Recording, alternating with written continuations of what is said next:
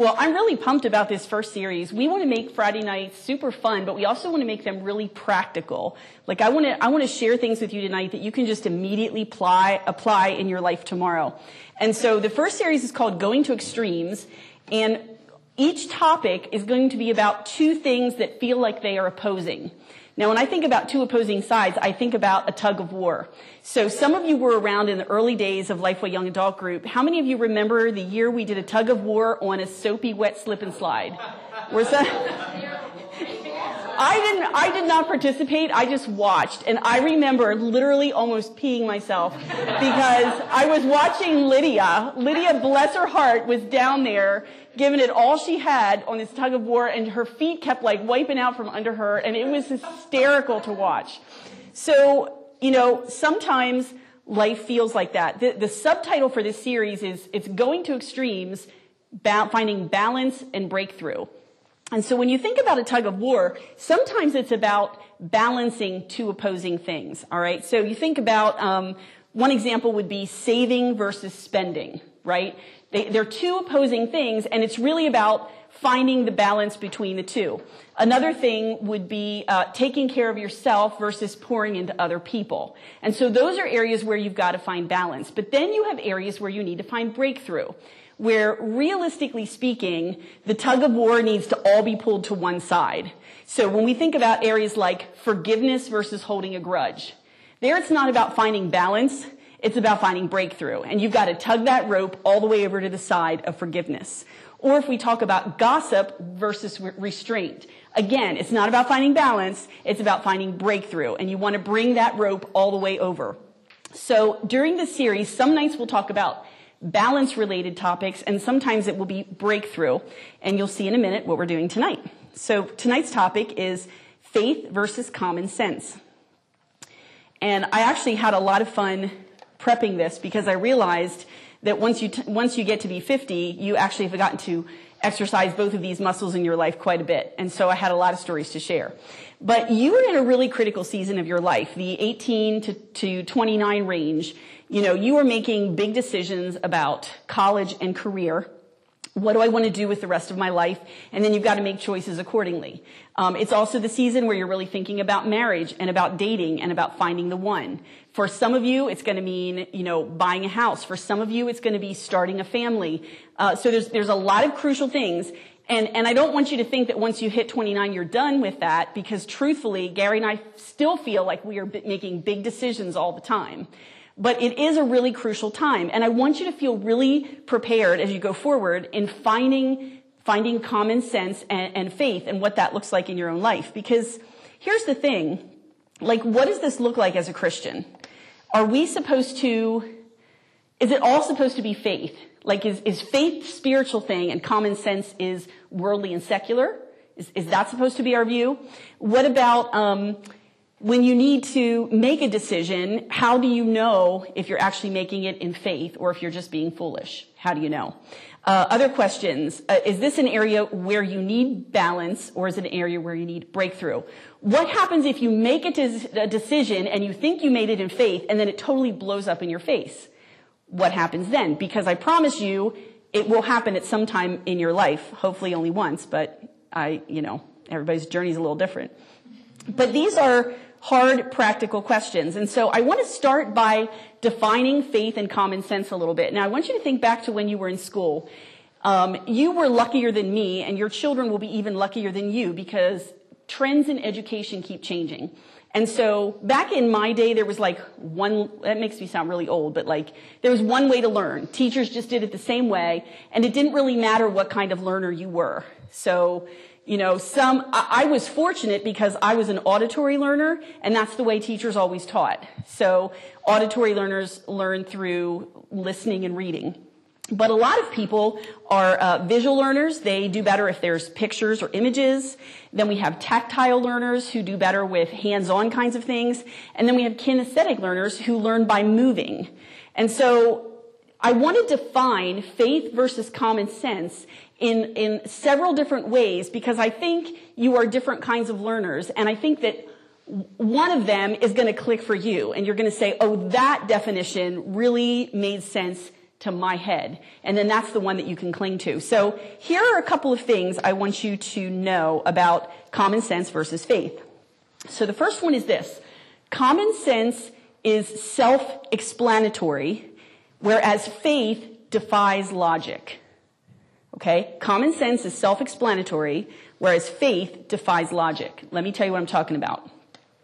When you do something because common sense has told you to do it, it's easy to explain why you did it to other people.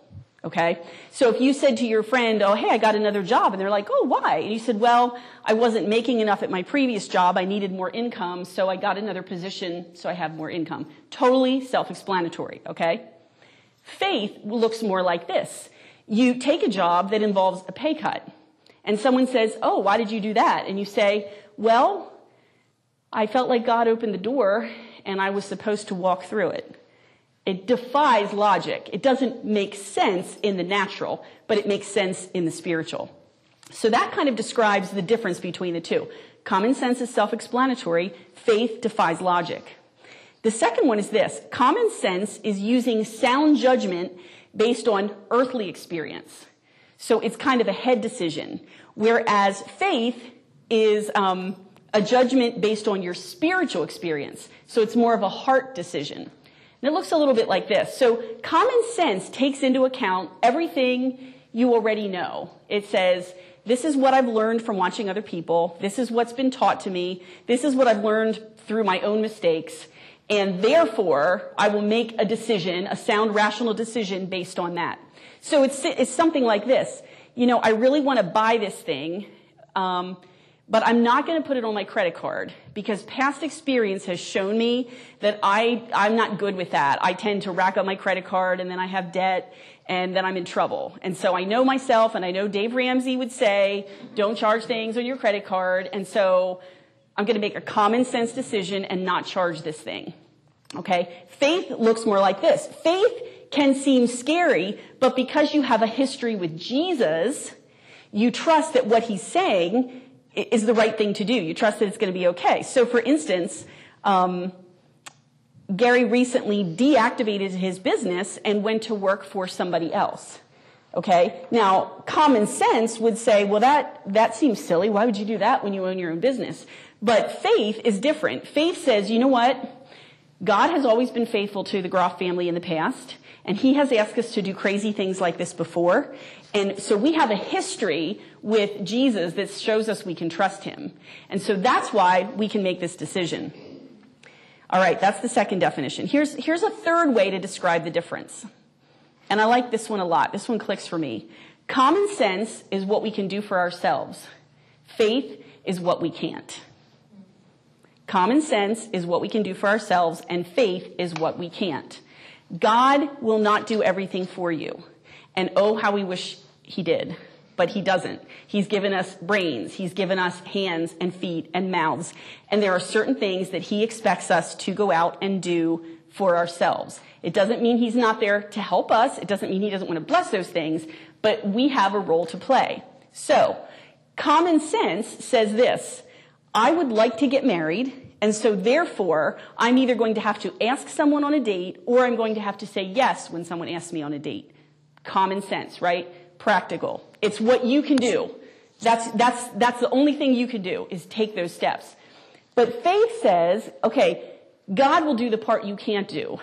Okay? So the faith part of that is God is the one who you say, okay, by faith, I'm going to trust that you will show me if this is the person I'm supposed to marry. So the common sense and the faith work together. And one more. And I found this random guy on YouTube, and I'm like, oh, I like what he had to say. He said this. Sometimes we try to make something happen, but faith says, get your hands off of it. Sometimes we sit around waiting for God to do something, and common sense says, no, get in there and get your hands on it. All right? Let me say that again. Sometimes we're trying to make something happen on our own in the flesh, and God says, no, get your hands off of it. Faith says, let God take care of this one. Common sense is the opposite. Common sense is when we're sitting back and we're like, yep, Lord, you just do it. And he's like, no. Common sense says, you get in there and do it. All right? So again, it's a balance. So a couple of examples for that. My brother has been in Idaho and Canada for the last 8 years.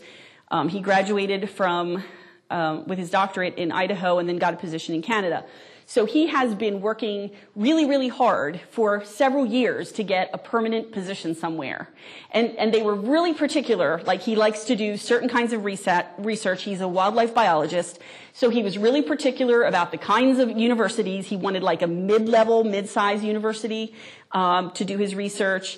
And they really like the West Coast, maybe the Northeast, certain places were just out for them, like the South was out.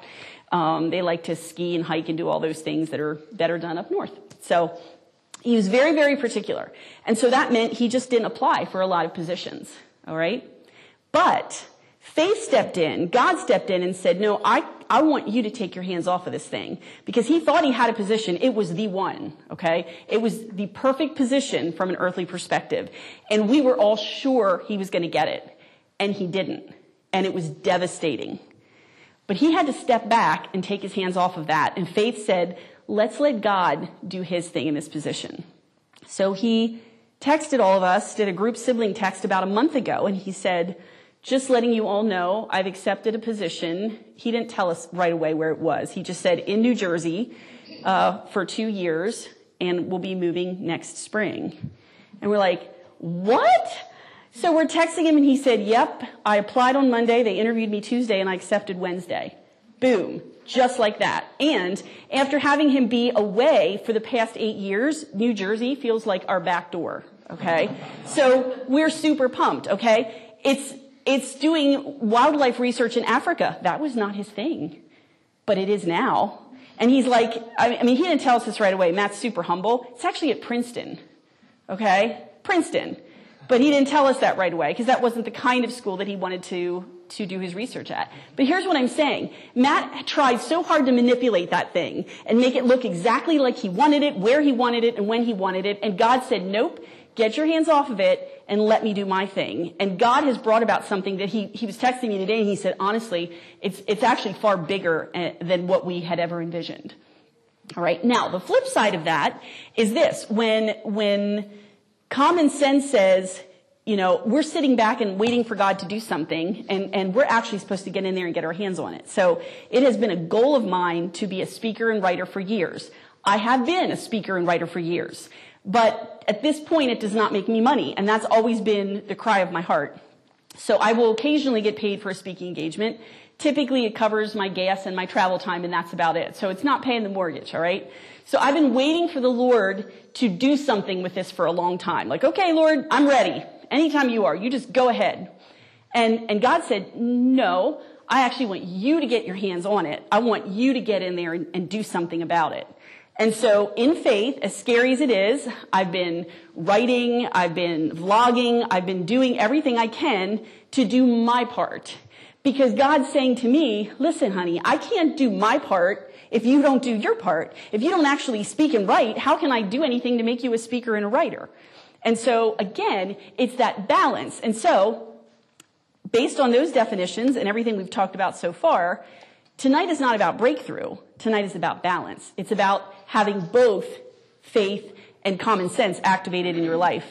I was going to sing this, but now I'm embarrassed, so I'm not going to. Back when I was a teenager in the 80s, and I don't know, do they still make Finesse hair products? Do they still make Finesse? I don't even know. There was a little jingle, and the jingle said, sometimes you need a little finesse, sometimes you need a lot. That was the jingle, okay? I don't know. It was catchy back then, okay? It was the 80s. Now, here's the thing. You will never just need a little common sense. You will always need a lot. You will never just need a little bit of faith. You will always need a lot. And I realized something that I've been doing lately, and it's so weird. I think I've been doing this for months, and I didn't even realize till the other day that it's become habit. I'm not a morning person, but I do make myself get up at a decent hour and get the day started, because otherwise you don't get anything done. But I wake up every morning and I stretch, and if Gary's not there, if he's already left for work, I say it out loud. And I stretch and I say this, I go, I need you, I need you, I need you. And I was like, I just realized I do that every single morning. And I realized I did it tonight. I was back there worshiping and I was praying about speaking tonight. And I heard myself say, I need you, I need you, I need you. And I don't know why I say it 3 times, if it's like Father, Son, and Holy Spirit or what. But that's what I've been saying, because I need him, I need him, I need him. Whether it is the common sense or the faith, either way, I don't need just a little bit of him. I need a lot. And I need it on a daily basis. And so do you. So I want to give you a couple of just encouraging points and tell you about some areas where I have failed with this whole faith and common sense thing, because you can learn from other people's mistakes. And that's basically one of my first points. So first thing is this: you can grow in both of these areas. You can change in both the areas of common sense and faith. And it's actually imperative that you grow in both of these areas. You do not want to be 30 with the common sense of a 10-year-old, correct? Okay? And so there will always be new levels of common sense and new levels of faith that we can grow into. But how do you grow in those areas? So first of all, I would say to grow in your common sense, you learn from other people's stories and you learn from your own. And, I've heard people say, well, I can't learn from other people's mistakes. I have to make my own. And I would say that is just hogwash, okay? That's a lie, because you can learn from other people's mistakes if you are humble enough to acknowledge what they've experienced and say, I don't want to make that same mistake. So I'm not saying look around for every way everybody else is screwing up and then keep note of it and say, I'm not going to do that, okay? But you will automatically see other people make choices that are unwise. And so you can learn from that. But I would say one of the best ways to grow in common sense is to look for people who are doing it right. Look at how find somebody else that you admire who is handling their money well. Find somebody else that you see, I really like the way they treat their spouse. Find somebody else that, I really like the way they parent and the way they discipline their children. I like the way I see their children respond to them. And you can learn from other people. You can grow in this area of common sense just sheerly by observation. It doesn't mean set your sights on any one person. Just be observing all the time what's going on, and you can grow in it. I'm in a season where I am observing old people, because I'm very aware that, that's not that far away from me. And I don't say that like a doom and gloom kind of thing. But the reality is, when I was your age, I was watching people that were 20 and 30. And I was seeing, what are they doing? How are they doing this whole, life and marriage and family thing? And now I'm watching people that are 60 and 70 and 80. And I'm saying, what are they doing? And how can I learn from what they do? Because I see lots of old people that I admit I don't want to be like. I see them, and I realize you don't always have control over what happens to you as you get older. So I fully acknowledge that. There's grace for that. But I see people who it's like they stop contributing to life. They stop contributing to the kingdom of God when they get older. And then I see these people who are vibrant and alive, and we've got a bunch of them at Lifeway, and they inspire me. And so I'm watching them, because common sense says, if I want to be like that when I'm their age, then I need to do some of the same things they're doing in order to get there. So I'm learning from them. Proverbs 16:22 says, common sense is a fountain of life to the one who has it. It's a fountain of life to the one who has it. I love that. And Proverbs 2:2 says, make your ear attentive to wisdom and incline your heart to understanding. So we're looking and we're watching and we're observing because we want to grow in the area of common sense. Now, the second thing is this: how do you grow in your faith? Because that's equally important. And, of course, our walk with the Lord is the most important thing, but just because common sense sounds earthly doesn't mean that we shouldn't pay attention to it, because God wants to grow us in that too. So how do you grow your faith? Well, a couple of things. Romans 10:17 says faith comes from hearing, and hearing, through the word of Christ. So, like it or not, you can't really grow in your faith without hearing the Word of God. And in order to hear the Word of God, you actually have to read the Word of God. And so, we just started the year, and I'm guessing if I made you raise your hand, which I won't, I'm guessing a lot of you made some resolutions or goals. We'll call them goals because that seems more worthy. You've made a goal that you're going to have 15 minutes with the Lord every morning, or you've made a goal to read through your Bible this year. And maybe some of you are already saying, oh my goodness, it's day 4 and I've already screwed up. But you need to get right back on that thing, because your faith will grow through the Word of God. Another way that faith grows, though, is by actually using it. So you can go to the gym. So I don't go to the gym, which is probably obvious, but if I did, I would have to observe what other people were doing on the machines in order to understand what should be done, right? I'd have to, that's how that works. So that's what you do with that thing. Okay? But I could watch people all day long, and until I get on those machines, it's not going to do anything for me, correct? Same thing is true with faith. So you can watch other people and say, he's such a man of faith. She's such a woman of faith. I just love the way they step out and do bold things. You can admire their faith all day long, but yours is not going to grow until you actually exercise your faith. And that can feel really, really scary, because we know it's possible to make mistakes, which leads me to the next point. And this is something that nobody really told me when I was your age. And so I'm telling you this tonight because I want you to know it. Walking by faith, it is a season of trial and error. And that might sound ridiculous, but I'm going to back it up with some points and some stories here. Do not give up because you have missed the voice of God in the past. Okay? You think about children when they're learning to walk. If every little baby or toddler gave up because they fell, none of us would be on our feet today, okay? But you get back up and you do it again. And unfortunately, what the enemy likes to do is we make a mistake, we think we're doing something by faith, and it totally blows up, and we say, well, clearly, I'm not hearing from God. Clearly, God doesn't care about me. Clearly, I'm in this big mess, and I don't know what to do about it. And so we just kind of give up pursuing. But I'm here to encourage you, that is part of the process. And that faith muscle cannot get stronger unless you actually use it. And so you are going to have to be willing to make mistakes if you want that thing to grow. Now, I've told this story before, and some of you have heard it, but you can hear the voice of God, because His Word says His sheep hear His voice. So if you're here tonight and you know Jesus, you hear His voice. I think we don't always like what He says, but we hear Him. Okay? And I always tell the story of this guy, Doug, that I went to high school with, who had a really distinctive voice. It wasn't good or bad. It was just really distinctive. And we weren't even friends. I just would hear him talking in the hall. I don't think we ever had any classes together or anything. But one time, 10 years, 15 years after we graduated, I was taking a walk through town, and I literally heard a voice way down the street. And I thought to myself, I think that's Doug. And sure enough, walked down the street, and there was Doug sitting on a porch talking to somebody else. I recognized his voice because it was distinctive. And the voice of God is the same way. It is distinctive. And as you get to know Him, you will recognize it more and more and more. It will be familiar to you. But you got to start. You got to start somewhere. So let me tell you, so this point was that it's a process of trial and error, and you can't give up on your faith journey just because you screw up. So I'm going to tell you about a time I really screwed up on hearing the Word of God.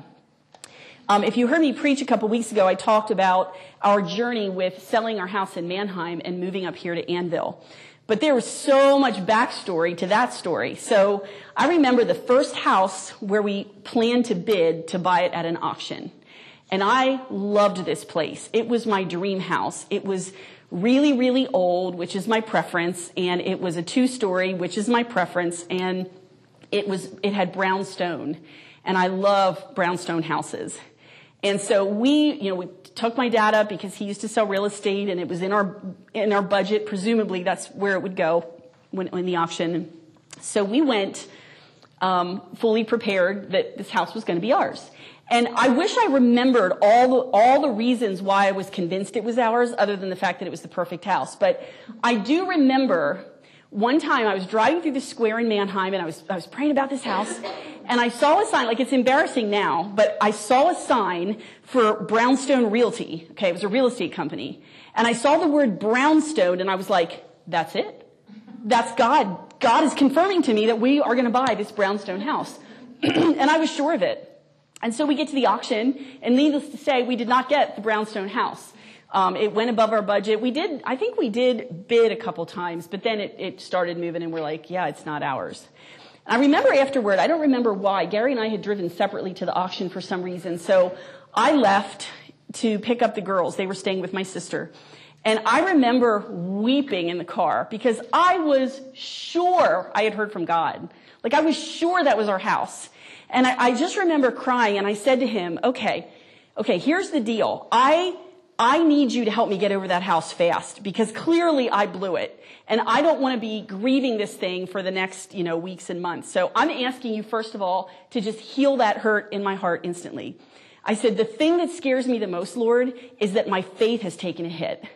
And my confidence in my ability to hear you and make decisions based on my relationship with you has taken a hit. And that scares me more than losing the house.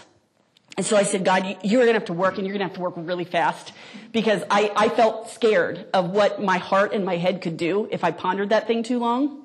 I'm telling you, within 24 hours, I was completely over that house. Done. By the next day, didn't care. Wasn't even sure I wanted it. It was weird. It was supernatural, totally supernatural. And my relationship with the Lord did not miss a beat.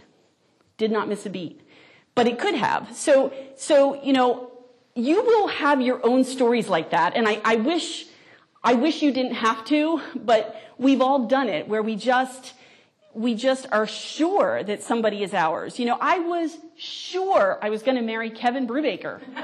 I was positive I was going to marry him. And because there was a song, there was a cheesy saying that all the teenage girls used to say back then, if you love something, let it go. And if it comes back to you, it's yours. And so I was like, that's it. He's going to come back to me because he broke up with me. And I was like, I'm sure I'm just going to let him go and eventually he'll come back. And he never did. And you know what? I really didn't care, but I was sure he was the one. And now I have this delightful guy back here. So Kevin turned out to be a great guy, but I'm glad I didn't marry him. I'm glad I have this guy. All that to say, you will have times where you're sure you heard the Lord and you've missed it. And I did not miss it on you, buddy. I did not. Yes, all. But here's the thing. We can let that stuff cripple us and then we're scared to move out in faith again. And so what was really cool is in the approximately 8 to 10 years from that incident until we bought our house in Annville, I had had all those years to grow in my faith. And I'm sure I screwed up more. I just can't remember all the times. But, it's just taking a chance. I think that was God. I'm going to act in faith on it. And you begin to grow and you get more familiar with his voice and you gain confidence in it. So by the time we went to the Annville house, the Annville house was nothing I wanted. Nothing I wanted. So when we decided to start looking up here, we would go on the computer and we would punch in our parameters. This is our price range. This is how many bedrooms. This is how many bathrooms. And there was nothing like I wanted. But this stupid house kept popping up every single time. First one in the search. First one. And so finally, my family said, well, why don't we just go look at it? We have nothing to lose. It's like we're not committed to buying it.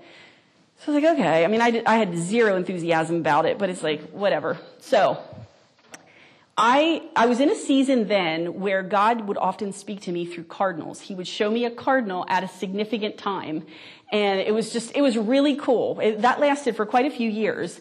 And it was always at significant times he would show me cardinals, and it was his way of showing me things, revealing things to me. And so the day before we went to look at the house, I said to the Lord, and I admit I had total faith for this. I said, when we get up there to look at that house tomorrow, because it was really ugly online. It was terrible. I said, when we get up there tomorrow, can you please show me a cardinal so that I know, that's how I'll know it's the house for us. And then I got more specific and I said, Lord, that place is so ugly inside. I said, can you show us a cardinal before we go in? Because I feel like I need to know it's the house before I ever set foot in it.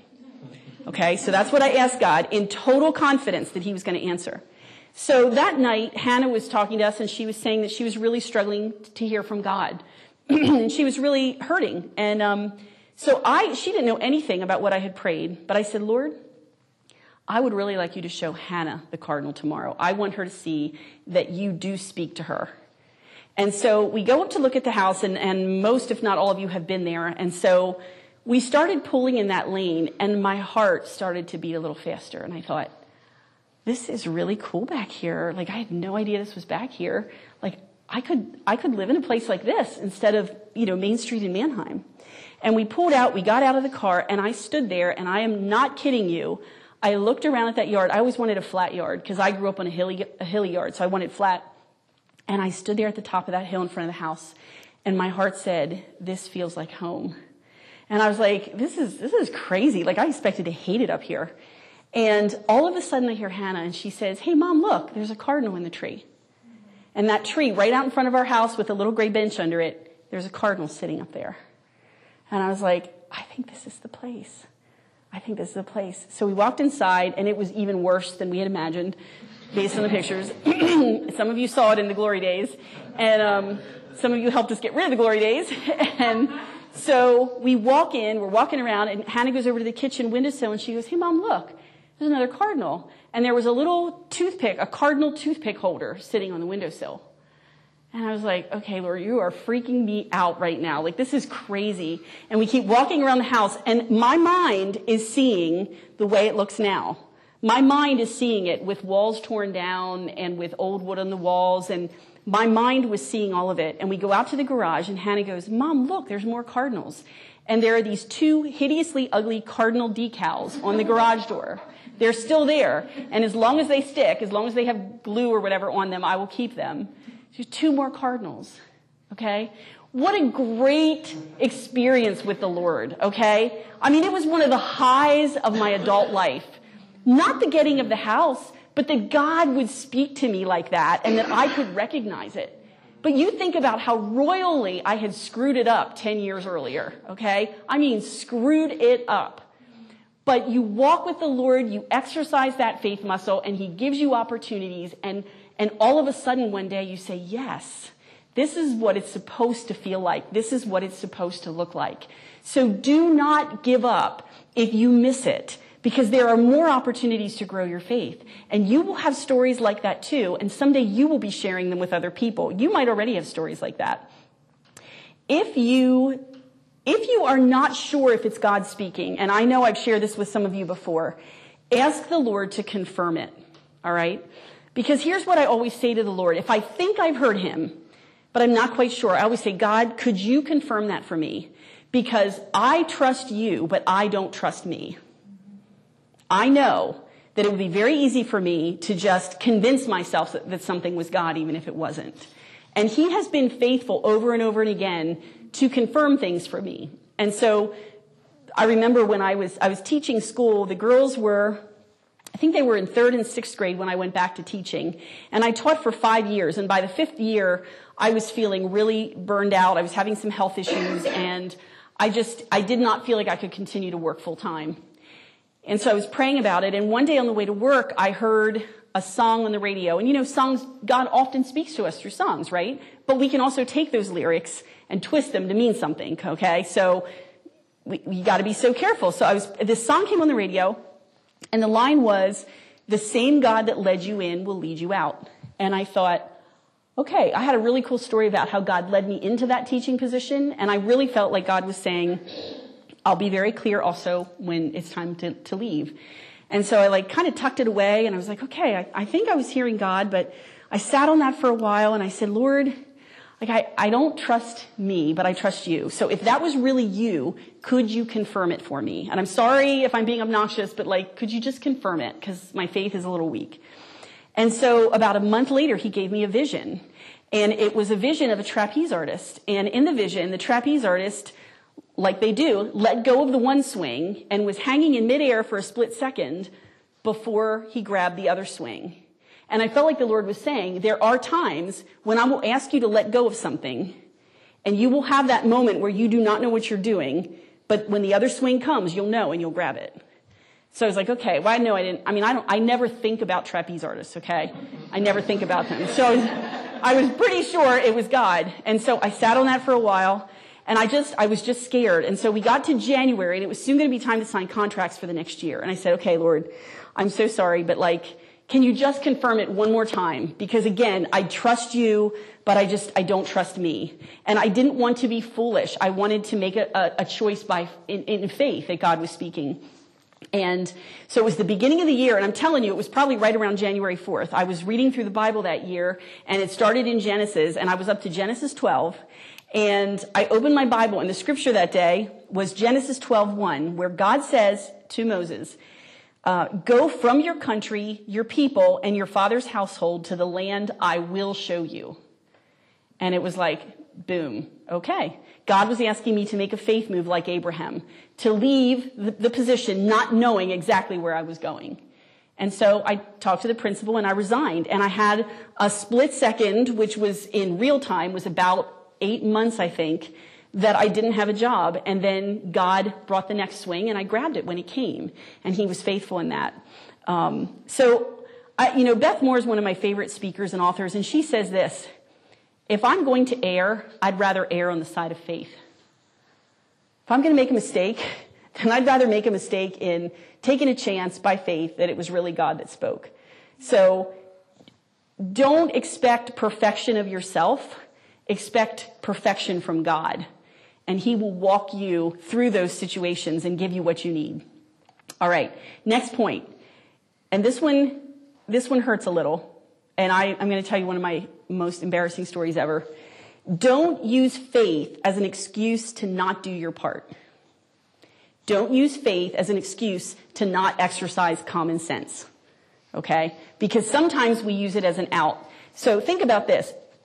Faith can be a pretty handy excuse. It's like spiritual procrastination. Sometimes we don't want to do anything because we're scared about what God's asking us to do. Sometimes it's because we aren't sure what God is asking us to do. Sometimes we are afraid what others will say about us if we do what God is asking us to do. And sometimes we're just afraid we're going to screw it up. So we sit back and we say, I've got faith that God's going to take care of this. I've got faith God's going to open the door. I've got faith for this and faith for that. And we just sit around and we do nothing because it's all by faith. And there are times where that's what God will ask you to do. But we have to be so honest with ourselves if we are using it as an excuse to get out of doing what we're supposed to do. And I have done that. Shamefully, I've done it. Colossians 3:23 says this: in all the work you're doing, work the best you can. Work as if you were working for the Lord, not for men.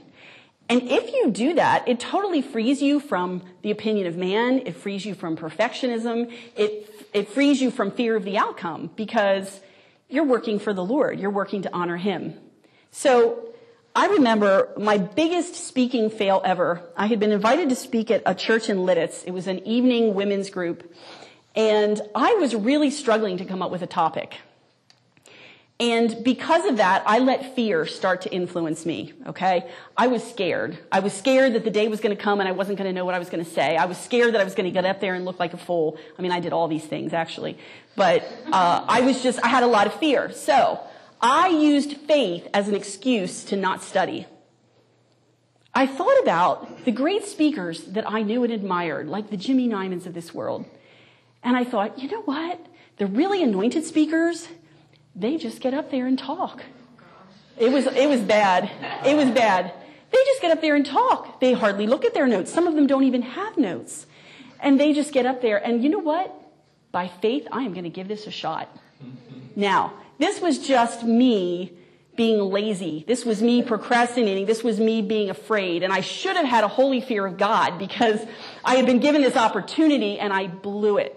So I got up there and all I had was my Bible and a couple thoughts in my head about the story where Moses sends the spies to spy out the land of Canaan.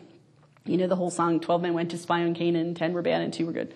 Okay, I had like 3 thoughts from that passage and I was like, I have faith that God is going to totally anoint this thing when I get up there. It was so embarrassing, I can't even tell you. I am up there talking nonstop, saying absolutely nothing of value, and I could see it on their faces. Like, they were not tracking with me, and no wonder, because I was not saying anything. And, I mean, it was embarrassing. I could not wait to get out of there. I feel myself blushing just thinking about it. And every now and then I will run into one of the women that was there and I think, oh, please God, I hope they don't remember me as that woman, because it was so embarrassing. But see, I used faith as an excuse to not do my part. I was like, I'll just throw this on God. I just have faith God will do it, and then I don't have to do anything. And you know what? That's exactly what happened. I did nothing. It was embarrassing. Here's what I would say. You give yourself 100% to every option that's available to you. And then you have faith that God will give 100% to everything that he can do. It is not 50-50. It is 100% you and 100% him. And that's the way it works. Believe me, I learned my lesson. When I speak now, I study and pray and practice for hours and hours and hours. And you know what? I still feel like I'm going to throw up every time I speak. Because I am well aware that even if I've done 100% of my part, if God does not show up, it will be another disaster. It will be another disaster. So it doesn't matter if I've spent 10, 15 hours studying. If God isn't walking up here with me, I might as well sit right down. And so it is 100% me, and then I get up there and I say, God, now it's 100% you. Because my words will fall flat on the ground if he does not anoint them. It is all you, and it is all him in every area of life, no matter what it is. I have a friend whose marriage is in trouble. Her husband had an affair, and she has been amazing to me. I have watched her give 100% to try to reconcile that marriage. She has welcomed him back twice. She has gone to marriage counseling. She has continued to believe in him and believe for him and believe for their marriage. All right? She is giving it 100% from an earthly perspective. But she is well aware that she needs 100% of God to heal her husband and heal her heart and heal their marriage. So if she sat back and said, okay, Lord, you're going to have to fix it. You're going to have to do it. Or she could just work herself to death trying to fix it herself. But the reality is, it's going to take all of her and all of God if this marriage is going to be saved. And I'm still having faith that that's going to happen, but she's in the middle of the battle right now. But I'm so proud of her. All right, here's another thing. Don't ever use faith as an excuse to do something that you really want to do. Don't use faith as an excuse to do something that you really want to do. Sometimes we use God as a scapegoat for things, all right? Because here's the thing. Now, I'm terrible at card games. Some of you know that by experience, but I do know what a trump card is, okay? We play faith like a trump card. Because we know, I really want to do this thing or buy this thing or go this place. And it's like, deep down inside, it's not wise. Okay? It's not common sense. And you know that once your friends or your parents or, whoever finds out about it, they're going to call you out, right? So what do? We want to do it so badly, we play faith like a trump card. Because if you throw down the trump card of faith, who's going to argue with that? Because then they're arguing against God. Well, God told me that I should do this. God told me I should buy this. God told me I should go there. Oh, really? Okay? But here's the thing. If you say that, I'm like, well, I don't want to argue. How do I know? Maybe God did say it. So if I argue with you, then it makes me look like a bad guy. And see, we can play the faith trump card because we want to get by with doing something we shouldn't do. Here's what I want you to hear. A faith move might defy logic, but it will never defy God's word. Okay? A faith move might defy logic, but it will never defy God's word. I remember my sister had a 6th grade teacher, and she was precious. Great teacher, precious woman, devoted follower of Jesus. But she ended up marrying an unbeliever because she said she had complete faith that he was going to come to know the Lord. Well, it never happened, okay? It never happened, and they ended up getting divorced some years down the road after a lot of years of unhappy marriage.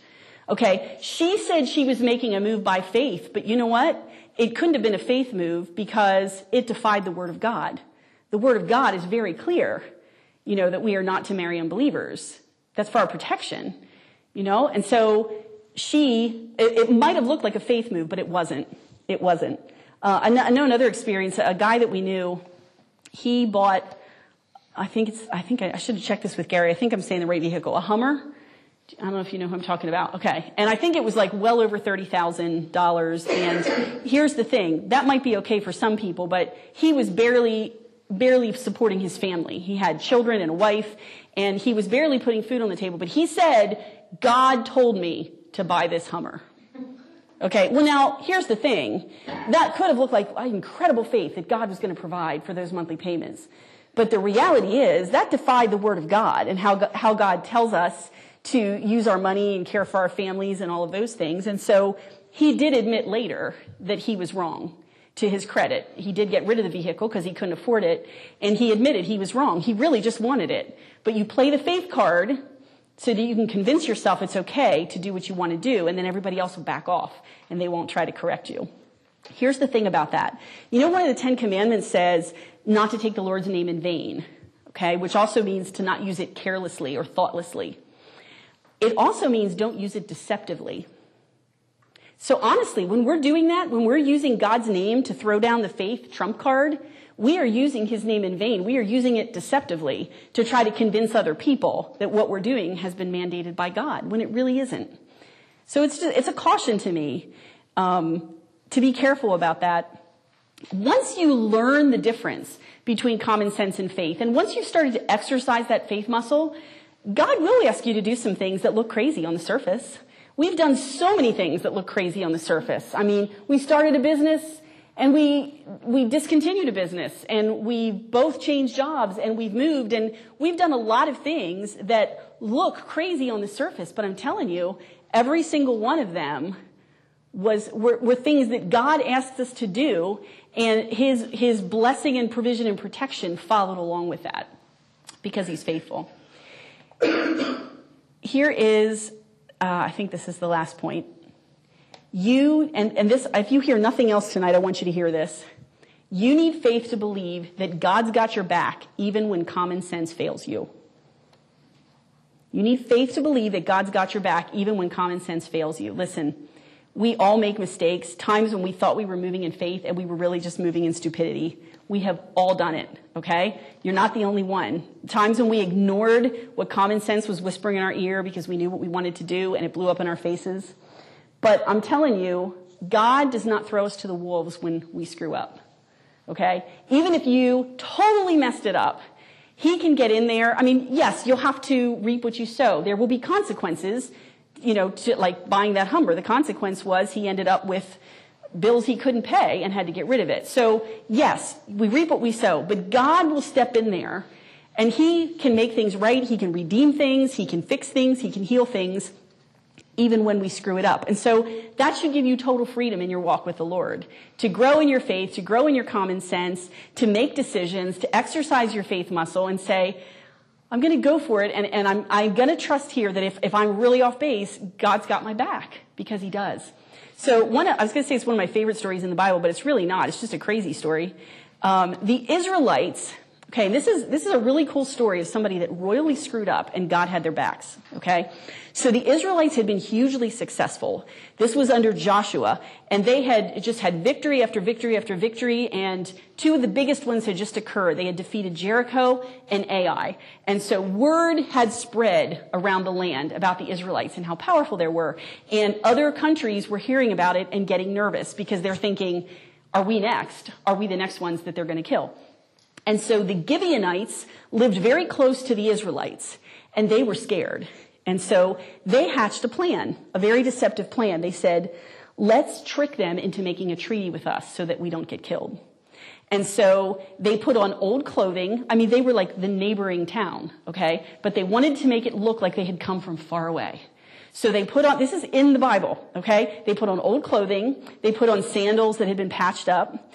They literally used old wineskins, and they packed moldy bread so that it would look like they had been traveling for days and days and days to get to the Israelites. So they get to the Israelites, and they say, let's make a treaty. And the Israelites question them. They say, well, where do you come from? How do we know that you're not our neighbors? And they said, well, look at our bread. It's moldy. They said, it literally says this bread was warm when we left.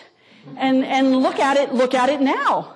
And it says this, the Israelites tasted their provisions, but they never inquired of the Lord. They tasted the provisions and they never inquired of the Lord. So they totally missed it there. Faith and common sense failed them right there, okay? So they make a treaty and they say, okay, we will let you live. We'll live at peace with you. 3 days later, they find out that it was actually the Gibeonites who live over the hill and they had been tricked. And Joshua's like, okay, get back here. So they come back and he's like, why did you do that? And they're like, well, we were afraid. We were afraid of you. And he says, okay, well, we've made a treaty, so we can't kill you because treaties, you had to hold true to what you said in the treaty. But he said, you've spoken a curse over yourself. And so now you're going to be woodcutters and water carriers and serve us. That's the curse that's come upon you. And they say, okay, they're actually happy because they're not dead. And so they agree to this. Okay. Now, here's the part. The Israelites totally screwed up and they have to reap what they sow. So a neighboring king from, I think it was Jerusalem, am I right? Yes, the king of Jerusalem, Adonai-Zedek, he's nervous now. He's like, wow, they made a treaty with the Gibeonites. The Gibeonites are really powerful. So he goes and he gets 4 other kings and he says, hey, let's all 5 band together and let's go fight Gibeon. And the Gibeonites find out about this and they're scared. So they run to the Israelites and they say, hey, you made a treaty with us. We're one of you. So now you have to come defend us. You have to come help us fight. And they had no choice. The Israelites had to reap what they had sowed. Now, this is what it says in Scripture. It's so fascinating. It says they marched all night to get to the scene of the fight. Okay? I did some studying, and it was an all-night march. It was 21 to 26 miles, and it was uphill. It was a 4,000-foot ascent. You want to talk about reaping what you sowed? Okay? All this to defend some people that had completely tricked them. Okay? So this is what they do, and they get there, and you can just imagine the grumbling, right? Like, we're so stupid, or maybe Joshua's so stupid, or whoever, How do we let this happen? How do we get into this mess? And God would have every right to look down and say, you got yourselves into this mess, you can get yourselves out of it. Which is, I think, a lot of times what we think he's thinking about us, right? Like, it's my fault, so I'm actually not going to ask for his help because I totally screwed this up. But that's not what God did. Listen to this. So they get there and God throws the 5 kings and their armies into total confusion.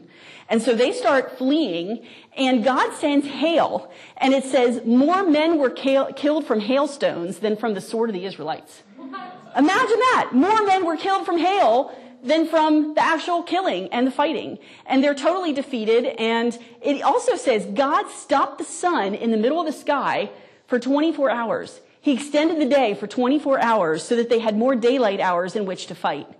And in the end, they capture the 5 kings, and then there's a really creepy story after that about what they do with the 5 kings, so I'll let you read that on your own. But so they are completely victorious, and this is what I love. In Joshua 10:14, it says this. At the end of that story, it says, surely the Lord was fighting for Israel.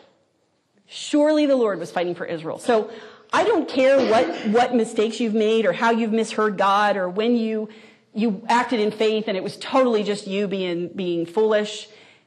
God is still fighting for you and he can still redeem that thing even if you mess it up. So you don't need to be afraid. You don't need to feel like you've got to get it perfect. God will have your back either way. And I really hope that ministers to some of you tonight. So the balance of faith and common sense is available to everybody in this room. And, it doesn't matter, today's a clean slate, and not just because it's beginning of January, but what a great time to say, God, grow me in this. Let's make 2019 a year where I grow in my faith and I grow in my common sense. A lot of you are going to be starting a fast on Sunday. This would be a great thing. If you're not sure what to fast for, ask God to grow you in this. Say, I'm fasting for this. I want to grow in common sense and I want to grow in faith and I want to find the balance in my life and I want to get better at both of them. So I want to just pray for you And just thank you for coming. I'm thrilled. I was feeling really emotional during worship. I went over to Kyle and Brittany and just told them how much I appreciate them, because we started our young adult group 3 years ago with 1 girl and 3 guys, and Gary and I. And look what God's doing. Look what he's building. And so I find that incredibly exciting. And someday we're going to look back. I'm telling you, when I pray about First Fridays and I picture them in our new building, I picture an auditorium filled with young adults. I picture every seat full, and I picture people on the floors and in the aisles because we ran out of seats. And I just believe that that's what God wants to do. And you sitting here tonight, you are the seed. You are the seed that's been planted, and you're going to be able to say, oh, I was there. I was there that first night when there were like 25 of us. And you are going to be able to celebrate that. You're going to be able to celebrate that. So I'm so glad you were here. I'm so glad you were here. And I just want to pray for you. And we'll have coffee and water. If you want to hang out and talk, you're welcome to do that. And some of us will be out here in this little lobby area. If anybody needs prayer, feel free to come out. And maybe you actually have an area where you need to exercise some common sense or faith, and you'd like somebody to pray for you about it. So we're happy to do that. So let me just pray. God, I thank you for tonight, and I thank you for what you're doing here. And God, we so much want to walk in a way that pleases you, and we want to walk in a way that honors you, and we want to walk in a way that gives you glory. And so I'm asking that you would grow us in our faith and in our common sense so that we can steward our lives well, and we can be the people you want us to be and do the things you've called us to do, because we're your kids, and we hear your voice, and we're walking with you, and we've got worlds to conquer. And so I just ask for a fresh anointing, God, that you would grow us in these areas in 2019. And we will look back at the end of this year with stories of your faithfulness and stories of how we've grown. And so we just bless you, and we thank you for being here with us tonight. I just ask, Lord, for your protection over each one as they go home, and for a weekend that is refreshing to spirit and body and soul. In Jesus' name, amen.